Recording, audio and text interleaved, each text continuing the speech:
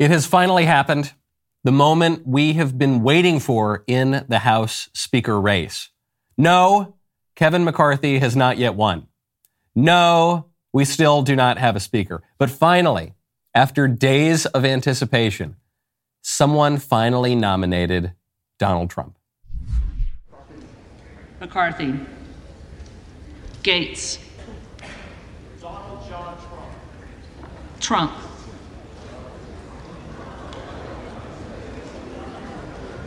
Gallagher. McCarthy. Matt Gaetz, absolutely love it. And frankly, Donald Trump would be a great House Speaker. For this time in history, the only job of the House Speaker over the next 2 years, while Democrats hold the White House and the Senate, is to gum things up for Biden. Nobody would do that with greater aplomb than the Donald. The anti-Trumpers would get him out of the 2024 presidential race, probably, maybe he'd just run for both. The pro-Trumpers would get him 2 heartbeats away from the Oval Office. And most important of all, we would get to watch him make snide remarks and funny faces at Joe Biden during the State of the Union. Matt Gaetz, I am sold. I'm Michael Knowles. This is The Michael Knowles Show.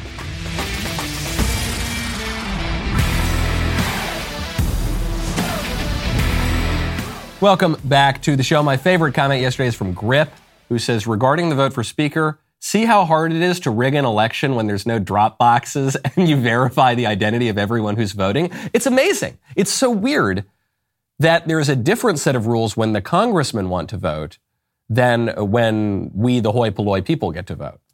When the congressmen vote, there's definitely election security. They know who's voting, that's for sure. And they got the precise numbers and they keep doing it until they get it right. With us, though, they don't really take those kinds of measures. It's enough to get your blood pumping. When you want to get your blood pumping in the morning, you got to check out Black Rifle Coffee. Right now, go to blackriflecoffee.com, use promo code Knowles. Black Rifle Coffee Company set out on a mission to make the best cup of coffee to ever fill your mug. They wanted to sell enough premium coffee to be able to build a support network for veterans, first responders, and law enforcement. Thanks to your support, that dream has become a reality. This year alone, your support has helped Black Rifle Coffee expand their team of active duty service members, veterans, and veteran family members. They were also able to donate over 120,000 bags of coffee to veterans and first responders, all thanks to you. If you want to continue supporting this terrific company, go to blackriflecoffee.com and use promo code Knowles, Knowles, at checkout for 10% off your purchase and your first coffee club order. Black Rifle Coffee is roasted by a veteran-led team of brilliant coffee graders here in the U.S. The coffee is truly one of a kind, but it's your support that gets gear, funding, and supplies into the hands of those out on the front lines. Go to blackriflecoffee.com. Use promo code Knowles, Knowles, for 10% off. You can also find Black Rifle Coffee in grocery and convenience stores near you. Black Rifle Coffee, America's coffee. Also, I should wish everybody a happy January 6th. A really, really wonderful day. Obviously, it's wonderful every single year that we celebrate January 6th. But just to imagine how glorious it must have been to be there at that blessed event, that day when wise men came from all over to worship their leader, the true leader of us all. It's just so fitting and so right. So I hope everybody is enjoying a blessed feast of the Epiphany, and I look forward to it next year. Already, on this January 6th, this glorious blessed day, I am already looking forward to January 6th next year. By the time that rolls around, we might still be voting for the Speaker of the House.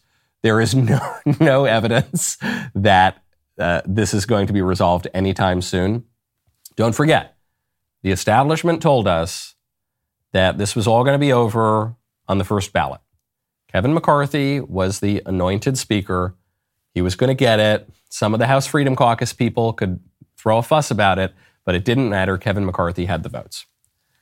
And then he didn't have the votes. And in part, this is because the red wave that was supposed to take place in November was not quite so red, not quite so wavy as we thought it would be. So all of a sudden, McCarthy needed the votes of those 20 members of the Freedom Caucus, and they were not so ready to give up their votes since the negotiations apparently broke down over the summer. So if you want to hear more about the machinations behind all of this, I conducted an interview yesterday with my friend Lauren Boebert. That's on YouTube. It's on the RSS feed as well. And obviously, of course, on Daily Wire Plus. So now here we are. First vote, McCarthy doesn't get it. Second vote, he doesn't get it. Third vote, doesn't get it. They adjourn. Next day, 1, 2, 3, he doesn't get it. They adjourn. Next day, now we're on the 10th or 11th ballot. They're going to be voting again today, and people are pulling their hair out. This is terrible. It's the downfall of American democracy. This is the fall of our sacred democracy. Oh, no. It's amazing that they would say that on January 6th. Amazing how history repeats itself. And yet, when you look at history, it's really not all that unusual. 1923, so 100 years ago, it took 9 ballots to elect a speaker. 1833, 90 years before that, it took 10 ballots. 1839 took 11 ballots. 1821, 12 ballots. 1819, 22 ballots. 1859, 44 ballots. 1849, 63 ballots to elect a speaker. And 1855, it took 133 ballots to elect a speaker. This has happened before. It's okay. It will be all right. We will end up with a Speaker of the House. It just might not be the anointed Speaker of the House that the establishment has rallied behind. It might not be. And you can make all the arguments in the world for why Kevin McCarthy deserves it and why Kevin McCarthy has labored in leadership for years and years and how Kevin McCarthy is much more conservative than John Boehner or whoever. It's fine. I'm not even disputing those things. The job of the Speaker, the job of someone in congressional leadership is to lead. The first test of that is, can you get enough votes to put yourself in office? If you can't, then you're probably not up to that job. Now, speaking of potential Speaker Donald John Trump, one consequence of this Speaker fight is it does suggest that Trump's hold on the GOP is slipping a little bit because Trump has vocally supported Kevin McCarthy. He has campaigned actively for him. He has called the members of the Freedom Caucus, who are the holdouts, and begged them to switch their vote to McCarthy. And it hasn't worked just yet. So I'm not saying that that means that Donald Trump is not going to be the nominee in 2024. I'm not saying that Donald Trump is not the most important Republican or the head of the party. I'm just saying that kind of a situation would not have occurred in 2018. In 2018, if Trump picks up the phone, tells you to do something, you're going to do it. So it means that there is a lot more at play, that the party is not just operating as a kind of deterministic machine where we, the people, have nothing to say about it. And I think that's a pretty good thing. If we're going to live in a democratic republic, then give it to me. Don't give me a facade that seems like it's a republic, but actually it's just some corrupt kind of oligarchy. Give me the real thing. I want campaigning. I want electioneering. I want fighting on the floor of the House of Representatives. I want congressmen yelling at one another and wheeling and dealing and smoking cigars in back rooms. I want all of it, okay? And I think there's a reason that you saw a lot of this in the 19th century. There was a raucous kind of democratic culture in the 19th century. A little bit too raucous toward the middle of the 19th century. But it was a real period of change within the parties and within the relationship of the people to their government. And so I'm all for it. That's fine. Give it to me. If we're going to live under a democracy, I guess that's what we're going to have. Now, speaking of the congressmen and Democrats, Democrat Representative Robert Garcia, whenever we get a Speaker of the House, plans to take the oath of office not on a Bible, but on a comic book. Representative-elect Garcia has said that he's eschewing the Bible.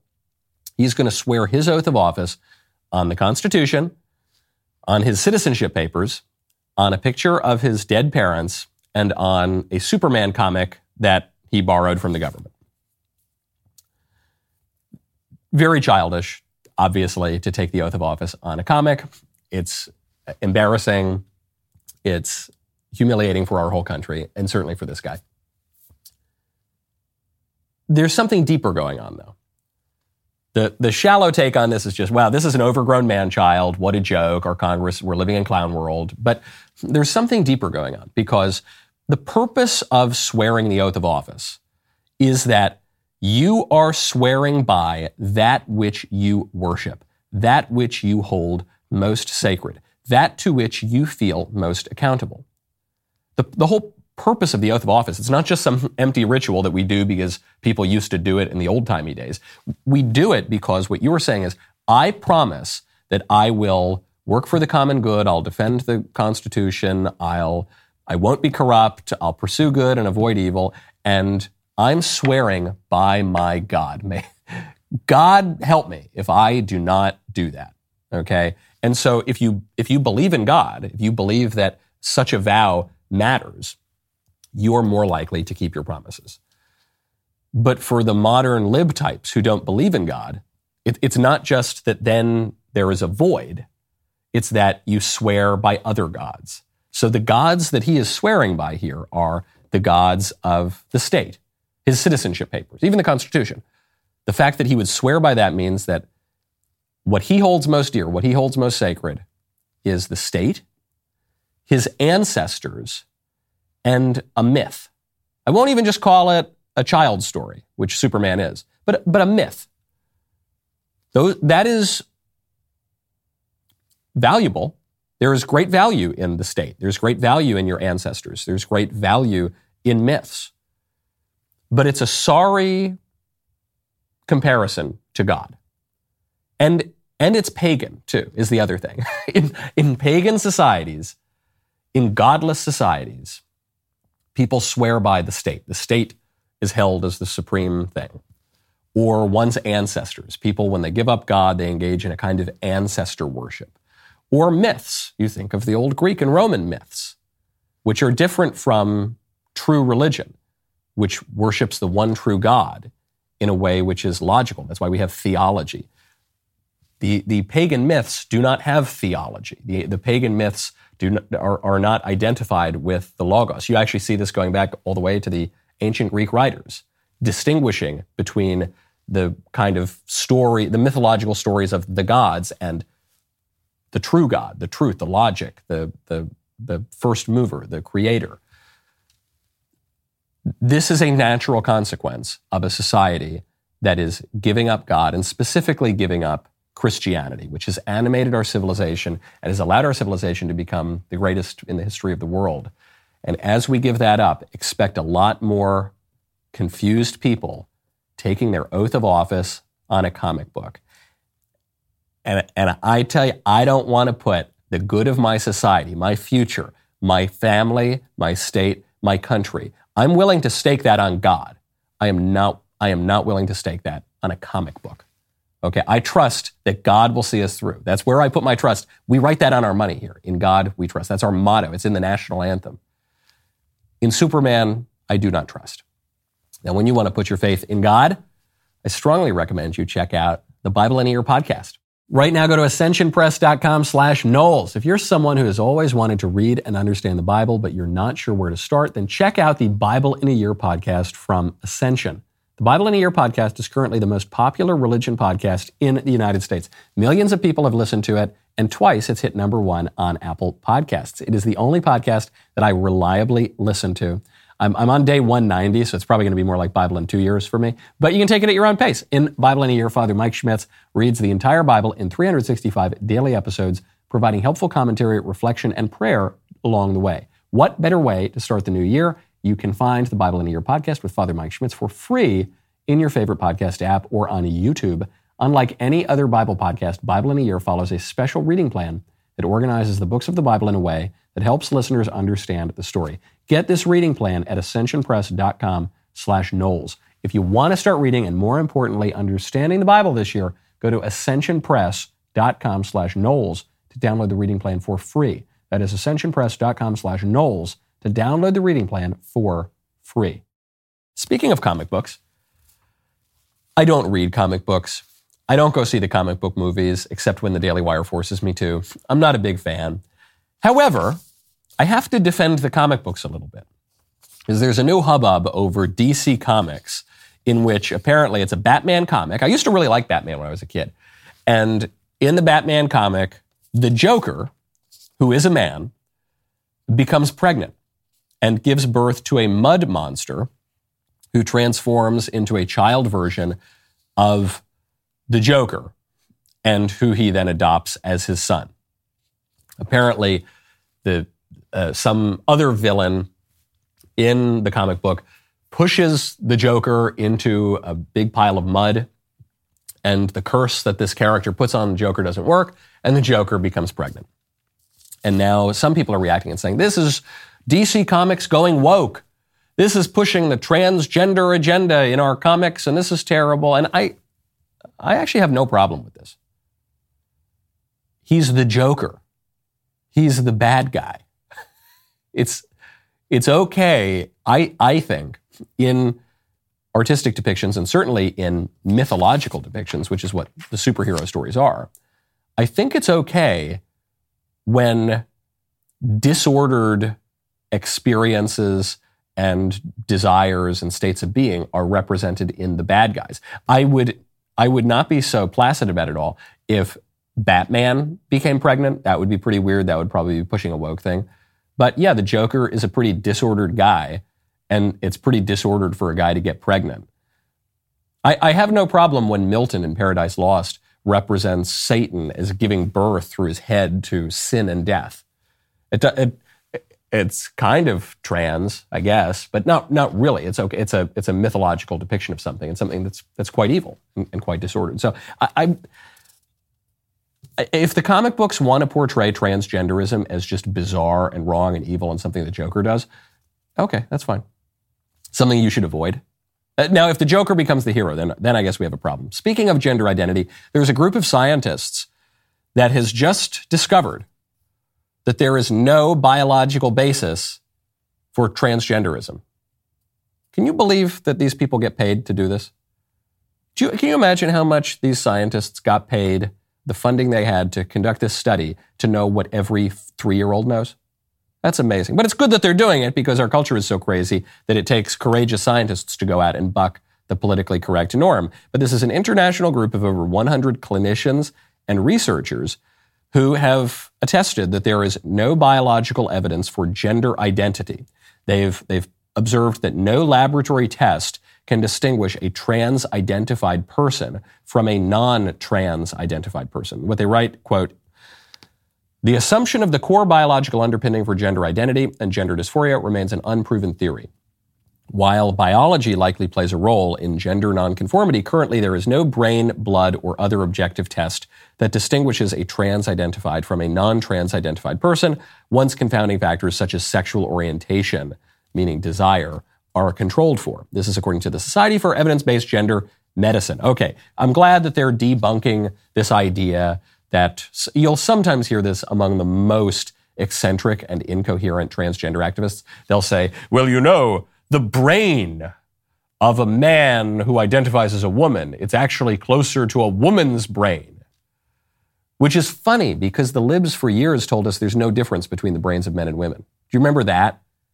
Do you remember in the days of feminism when we were told there absolutely no, the only differences between boys and girls is a few secondary sex characteristics, but the brains are exactly the same. How dare you say that women have different brains than men? Until they wanted transgenderism, and then they said, no, of course the brains are totally different. But there's never been any scientific evidence for that. The reason that some transgender activists have made that argument is because they're materialists, and they're atheists, and they don't believe in the soul, and they don't believe in metaphysics, and so they can't discuss these issues of anthropology in a sophisticated way. The only thing they can talk about is just stuff and matter. So they have to ground the soul, which is what they're really trying to talk about, in something physical. And they know they can't ground it in the visible physical attributes of a person. So they say, oh yeah, it's somewhere in the brain. Yeah, somewhere in the brain that you can't see, that's where you find out that a boy's really a girl. But that never made sense. And the more serious and intellectual transgender activists will be more honest. And what they will say is there's a difference between sex and gender. And sex is your physical state, and gender is your non-physical state. So physically you could be a man, but metaphysically you're a woman. And what they're really talking about there is the soul. And these guys are a little more sophisticated and intellectual in the way that they're talking about it, but it still doesn't hold up, because then you have to ask, okay, well, what is the relationship to the body and the soul? And the relationship between the body and the soul is that the soul is the substantial form of the body, that the body is a symbol of the soul. And so the two are linked. And the technical term for this is hylomorphism. This is how Aristotle describes the relationship between form and matter, between the metaphysical stuff and the physical stuff. And very quickly, not to go down a long discourse on ancient Greek philosophy, but very quickly, this conversation goes over the heads of the transgender promoters, because they want to talk about the soul when it gives them some way of justifying their absurd idea that a man can really be a woman. But they don't want to go so far as to have a serious conversation about the soul. They're not capable of doing that, because when you do that, when you raise this possibility that the soul is entirely different from the body, that the soul can be in total opposition to the body, their argument, I think, at that point falls apart. But then it especially falls apart because if you're saying, okay, these two things are entirely distinct and you want to bring them into conformity with one another, well, then that raises the obvious question, okay, if my soul is one thing and my body is this other thing, why do I have to change my body? Why can't I just change my soul? Why can't I just change my mind is really the question that comes up. If I'm a man, I look like a man, but my mind tells me that I'm a woman, well, just change my mind. I change my mind about things all the time. I say, hey, I want sushi for lunch. And then my buddy says, hey, actually, I want to get burritos. I say, okay, let's get burritos. There we go. I just changed my mind. It's very easy to change your mind. It's very hard to change your body. It requires extremely painful surgeries, extremely expensive surgeries, sterilizing yourself, grafting off your skin from your legs and your arms to create this grotesque caricature of genitalia. Why don't you just change your mind?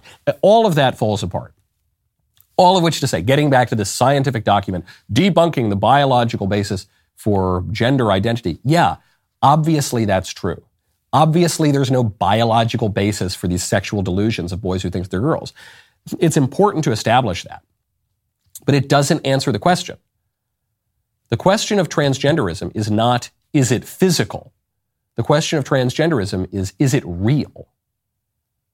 Yes, I know gender identity is not in your brain somewhere. It's not in your hands. It's not, but not every real thing is physical. Love, language, geometry. Most things that we hold dear are not physical, but they are nonetheless real.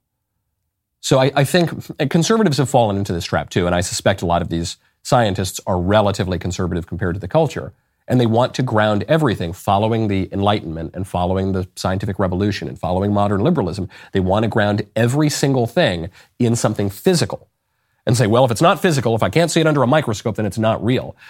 Okay, I guess that will help you make certain calculations about certain physical phenomena, but most of the stuff that we care about in the world is not physical.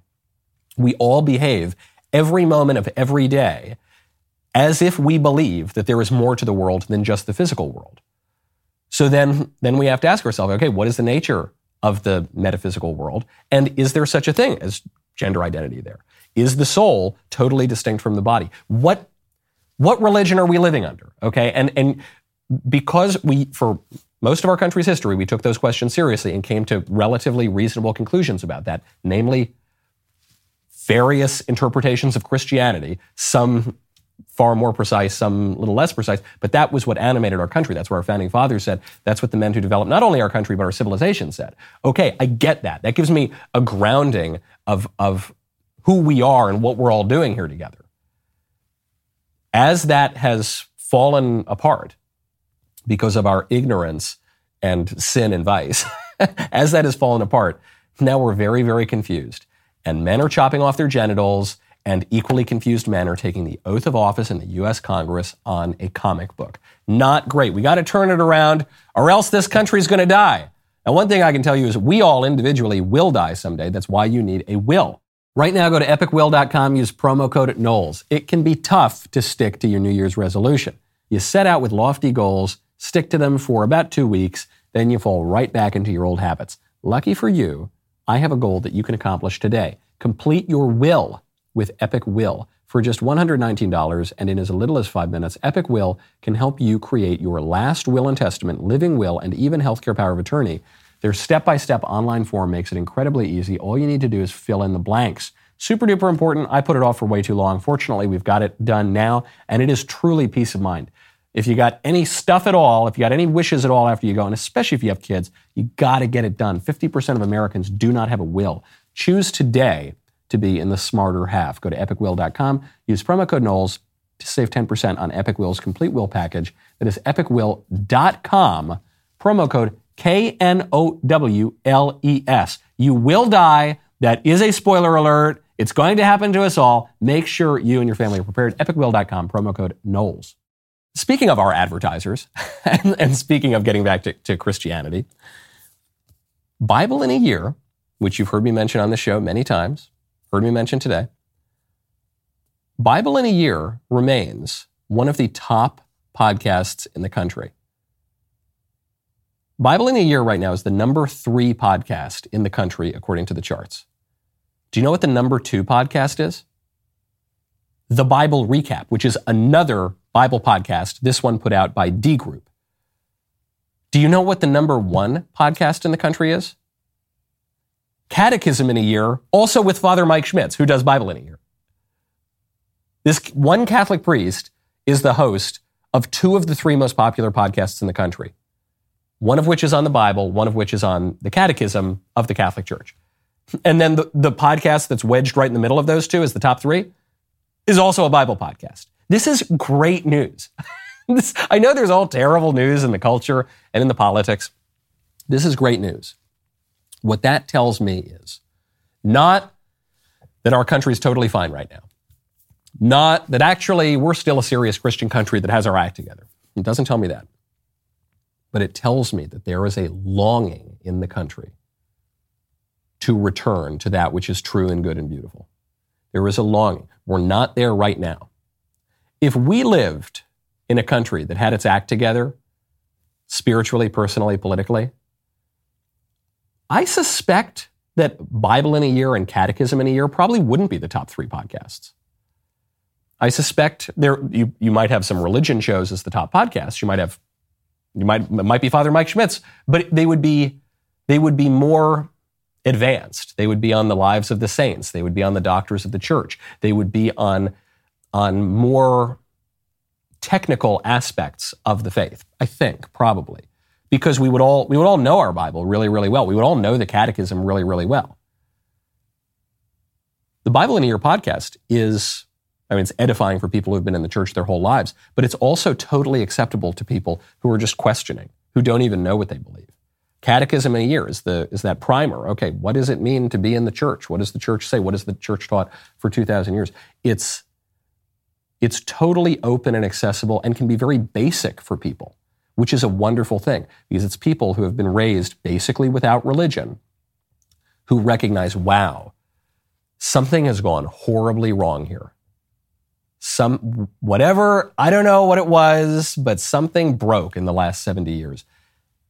And I want to get back to that thing that we lost. That's absolutely great news. Speaking of enduring things, the oldest woman that had been living in America just died. She died at the age of 115, and according to nurses, her final words were, "I have information that will lead to the arrest of Hillary Clinton." It's true. No, that part's not true. But the oldest living woman in America did die, 115 years old, and her actual last words were not, I hope were not about Hillary Clinton. I don't know. Her actual last words, though, it seems, were about hard work. In the later years, not her very final breath that she uttered, but in the final years of her life, people kept asking her, "How did you live so long?" And she kept going back to this answer, hard work, and the love of my family, and good genes, and all of this, but, working hard. And this is really, really important for us to remember because a lot of people in our modern culture believe that the reason that we go to work is so that we can have the weekends. For your career, the reason that you go trudge along all day at your job, that maybe you like it, but probably more likely you don't like your job all that much.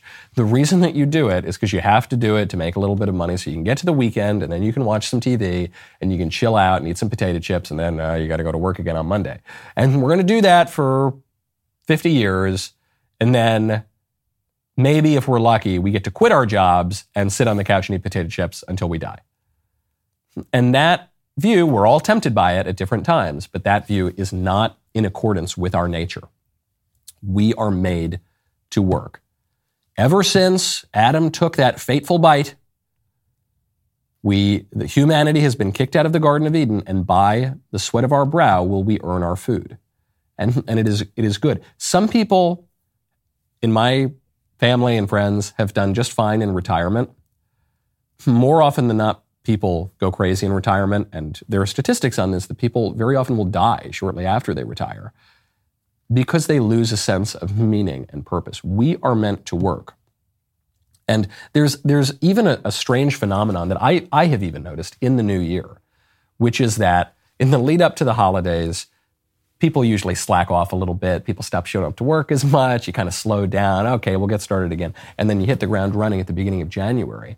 And what's weird is I have found during the periods in my life where I'm slacking off a little bit, I'm far less energetic. Maybe I'm sleeping more, maybe I'm relaxing more, but I have lower energy than when I'm working hard and not sleeping that much and I've got 1,000 things that I've got to do. We are meant to work. Take that advice from the oldest woman in America. I'm not saying you got to just put all your efforts to trudging away in the widget factory or something. Far from that. But you're working for your boss to make your paycheck, and you're working for your family. And then you're working for God. There is a reason that there is that old maxim that we all know is true in our lives. Idle hands are the devil's playground. Do not be idle, okay? When people write in all the time about vices that they have, they'll say, I've been an alcoholic. The main one that people write in about is porn or the hookup culture because sex is so central to our nature. They'll say, I'm addicted to drugs or I'm addicted to social media or I'm addicted to that. What's the common thread here? The common thread to all of those things is that you do them when you're not doing anything else. That's when we just sit around and doom scroll. So you got to work, and it's a new year, and people make all sorts of resolutions that they immediately break. But when you look ahead to the year, you have to ask yourself, what are we doing? What are we going to do? Frankly, I see this reflected in the leadership fight.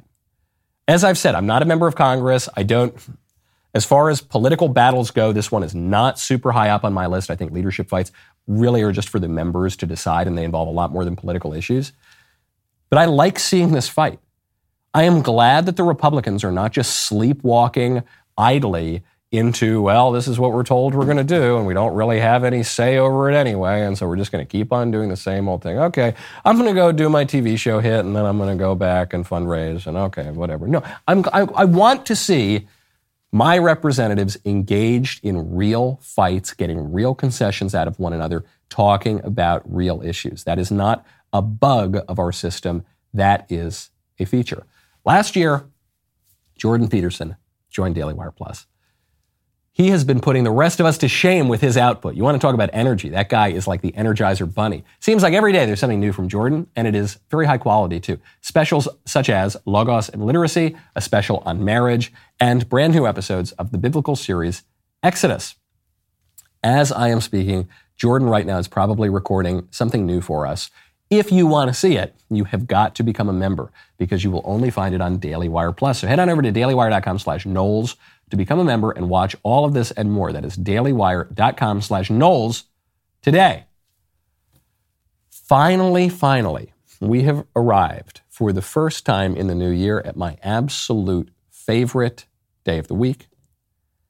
That would be Mailbag Day. Let's take it away with the voice mailbag. Hello there, soon-to-be Speaker of the House, Michael Knowles.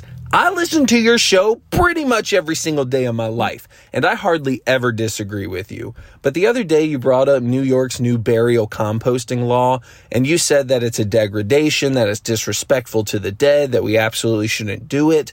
But as a conservative guy myself, I've always thought that that's the right thing to do. I've always wondered, why do we pump bodies full of formaldehyde? Why do we screw their jaws shut? Why do we bury people in concrete tombs to preserve them forever? It just doesn't make any sense to me. It seems that the natural thing that God desired was for us to return our bodies back to the earth, to give back to his creation so that future generations can have the nutrients the earth needs. So where's the disconnect here? Thanks. The question I would ask you, first of all, thank you not only for listening to the show, but for your clear wisdom on who the next Speaker of the House should be. Not that I would ever want it. Okay, I've never sought that office. I would only accept it if the congressman elected me to it. The question you have to ask yourself on the composting is, why do you believe that God intended for us to be thrown into the garden and have tomatoes grow out of us? You said, it seems to me that God just wanted this to happen. Okay, why do you believe that? Is there a scriptural basis for why you believe that? Probably not. Is there a basis in the tradition of the church that would have you believe that? Certainly not. Why do you believe that? Maybe you believe it because God says, remember, man, that thou art dust and unto dust thou shalt return. Yeah, that's certainly true. But that's true whether you're put in a coffin or whether you're thrown to the dogs in the garden or chopped up like mulch. You will return to dust. That's just a fact of the physical world. The question is, how do we treat dead bodies? Do we treat them as the remains of people made in the image and likeness of God and beloved family members and with some reverence, with some respect? Or do we treat them like fertilizer? The composting law chooses the latter category. The composting law is based on an anthropology that denies the soul, I think, that at least implicitly denies the soul. It's based on a theology that is not Christian, at the very least, I think we would say. There have been other religions in history that throw people to the dogs. Zoroastrianism would throw people to vultures or to the dogs, but that's not our view. That's a different religious view, and so I don't think that you need to embalm the dead. I don't think you need to pump them full of formaldehyde or put them in special makeup or build a giant mausoleum for them. But I do think that we need to treat dead bodies with respect and reverence, and we shouldn't just intentionally accelerate the process of them turning into tomatoes so that we can eat them in some bizarre pagan ritual like cannibal indigenous people do, where they'll eat a piece of their relatives or something. That would be disordered and disrespectful, I think. And likewise, I don't think that we should burn our dead either. It's certainly less egregious an offense than composting them. But I also think it's quite pagan to burn the dead. I think it makes a mockery of the idea of the resurrection of the body. Next question. Hi, Michael. Arun here. You recently explained objective reality as not being the only aspect of reality. For example, you explained that the sun may be the center of the solar system for the purpose of calculation, but in a very real sense, the Earth is really the center of the solar system. Now, I like this idea, and I agree that we may give a bit too much primacy to the idea of objective reality as opposed to, I guess, metaphysical reality. But what do we do about the truth claims that are made by various religions? Just to use an example from your faith, St. Paul says that Jesus is risen from the dead in a real sense, and if he is not, then your faith is in vain. So my question for you is, do you believe that Jesus is risen from the dead in the same sense that the sun is the center of the solar system, or in the same sense that the Earth is the center? I think this will help me to much better understand this distinction between objective reality and metaphysical reality. Thank you, as always, for your wisdom. Arun, continuing to prove yourself one of my absolute favorite members of the Michael Knowles Show, and a really, really intelligent question, not that we would expect anything less. A little bit of a correction here, though. I think you're falling into the language trap that I'm trying to avoid, which is conflating scientific reality or physical observation with objective reality. And I think certain things can be objectively perceived in physical reality, but certain things are also objectively true metaphysically. So I wouldn't say that the physical world that's the objective reality and the metaphysical world is subjective. That's actually the thing that I'm arguing against. But the rest of your question, I think, acknowledges that fact.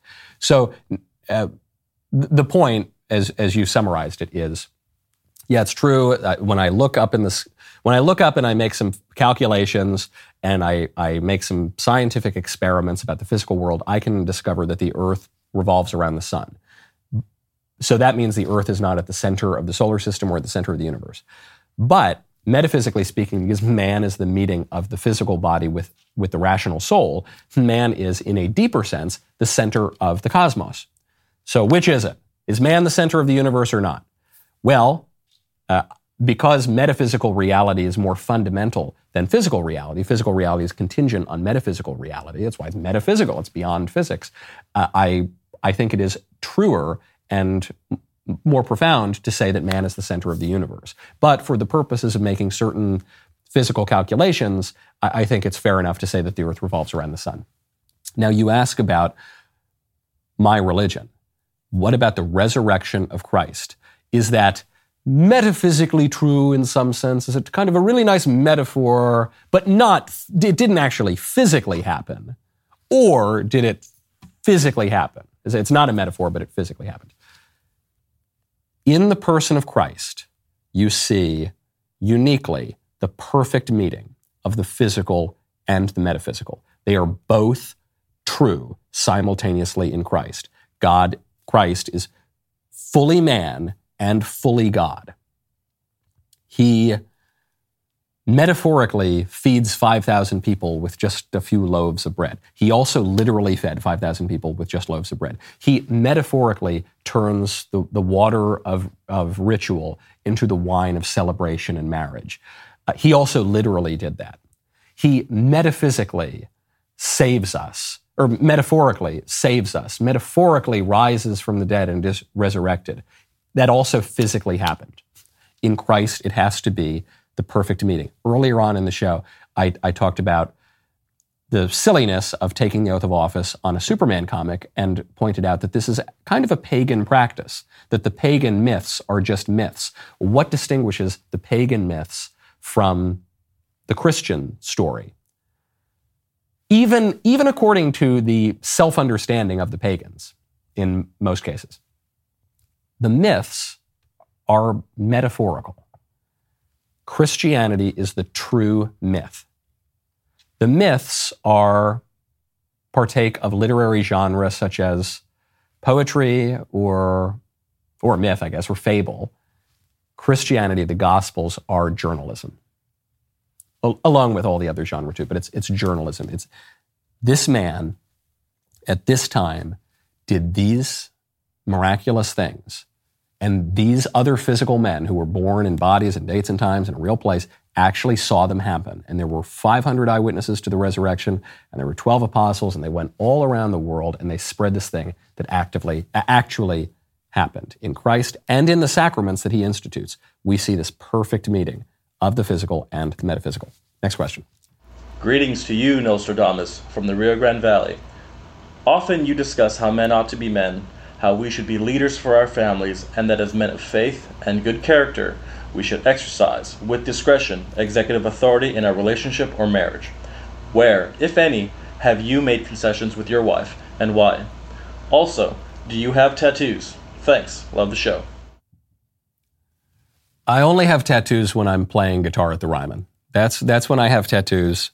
The rest of the time, I do not have tattoos.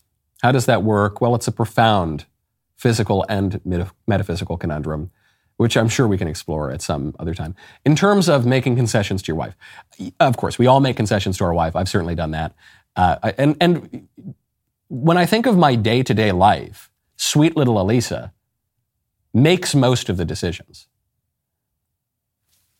Ultimately, I guess I'm the decider, to quote George W. Bush. But practically speaking, Elisa makes most of these decisions. What are we going to have for dinner? Where are we going this weekend? What are the kids wearing? What am I wearing, frankly? She makes most of those decisions. But because the husband is the head of household and man is the head of wife, husband is the head of a wife as Christ is the head of the church, there is this leadership role within a marriage. So what does that look like in practice? Well, one decision where Elisa and I did not totally see eye to eye, and I just delegated it to Elisa because why not, was our bedroom furniture. Our bedroom furniture is a little more modern than I like. It's still pretty trad, but Elisa, she spends more time than I do in the bedroom. She doesn't spend most of her time in the bedroom, but she spends more time than I do because she's there with the babies and she's in the home. And so that's okay. If she has a vision for how the bedroom's going to look, okay, that's fine. Rest of the house where I spend more time, I had a little bit more to say about those things. But beyond these little disputes that are inevitably going to arise in any marriage because two people are different, I think the more important thing is that not only do you have to compromise and you get this room and I get this room and you got this dinner and now we're going to this place and now this, you actually want to mold your wills to be in accord with one another. It's not merely that you need to come to some kind of contractual conclusion about the particular things you're going to do. Marriage is also about transforming the will so that your desires are actually ever closer to one another. I mean, that is how you become one flesh, more and more so over time. And this is also, by the way, to get back to the analogy that marriage is a symbol of the relationship between Christ and his church. You, broadly, you and your wife in your marriage and your whole church want evermore to conform your will to God's will. So it's not just that that you're going to do the things that God tells you to do grudgingly, but you actually want to cultivate the desire to do what God wants you to do. And you want to tamp down the desire to do things that are contrary to God's will. I mean, this is, of all the beautiful images in Dante's comedy, in the Divine Comedy, this to me is the most profound and enduring and transformative, which is that you're actually turning your will toward God, whose will is the love that moves the sun and the other stars. Next question. Hey, Swarthy Mike, it's Damaris from Arizona, and I have a dating/relationship question for you. I am a young college-age girl. I'm very religious, and I don't hide that or make a point to hide it. I tend to be very modest in my dress and my behavior and my thinking and in my speech. And by all of today's standards, it would seem that I would be considered outdated and obscure. With that in mind, I know you get a lot of questions about what girls look for in guys, but I'd really like your perspective on what does a guy look or find most attractive in a woman, and maybe more specifically a religious woman. I'd love to hear your thoughts. Thank you so much for all you do. Thank you for the show, and proud to be a creme de la creme for the rest of my life. Wonderful to hear from you. Thank you for writing in. I'm glad you specified at the end, what does a guy look for in a religious girl? Because when you say, what does a guy look for in a girl? I think you got to be a little more specific. You got to be more specific about the guy, his perspective, time of life. What's he looking for exactly? What's he looking for in a girl like you, Damaris? I think what one would look for is a serious woman. You should be fun. You should make yourself look pretty as one does. You should do all of the kind of normal things that go along with dating. But one thing that I always found to be a real turnoff with women, and I continue to find to be a turnoff with women, even though I'm not on the market anymore, I still chat with plenty of women. And one thing that I just think, gosh, get this lady away from me, is when women play a lot of games. When they're all sort of just trying to play these little frivolous sort of games. I find that in just my daily life very off-putting, and certainly in my dating life when I was single, I found this very, very off-putting. And there are many things that I love about Sweet Little Elisa, but one of them in particular is Sweet Little Elisa. She's a serious girl, okay? She's one of, if not the funniest woman I have ever met, which I do find important, actually. And one of, if not the most perceptive women that I've ever met. But she takes herself seriously. She isn't blown away on fads and games and passions. I find that to be really, really important, okay? And when you look at depictions of love, particularly from the courtly love tradition, where when we think about the literary tradition of love, this is really where we take it from the Middle Ages. That is what these women are like. I mean, these women are serious women. I just mentioned Dante. When you look at Dante's great love, Beatrice is a serious woman, okay, who is beautiful and graceful and feminine and all of these things. And also when Dante steps out of line, she kind of gives him a look. You know, and when Dante starts crying at the end of Purgatory because he's about to lose his buddy Virgil, his guide throughout hell and Purgatory, she goes, "Hey, non piangere ancora. Stop crying. We got to go. We got to go up to heaven. We got to go to God." That's something to look for. Just be Beatrice. Is that so hard? The rest of the show continues now. You do not want to miss it. Become a member right now. It is Fake Headline Friday. I need your help to guide me along as Virgil guided Dante as I try to discern which of the 5 headlines that my producer Ben Davies has given me is the fake headline. So head on over to dailywire.com, use code Knowles at checkout for 2 months free on all annual plans. dailywire.com/Knowles.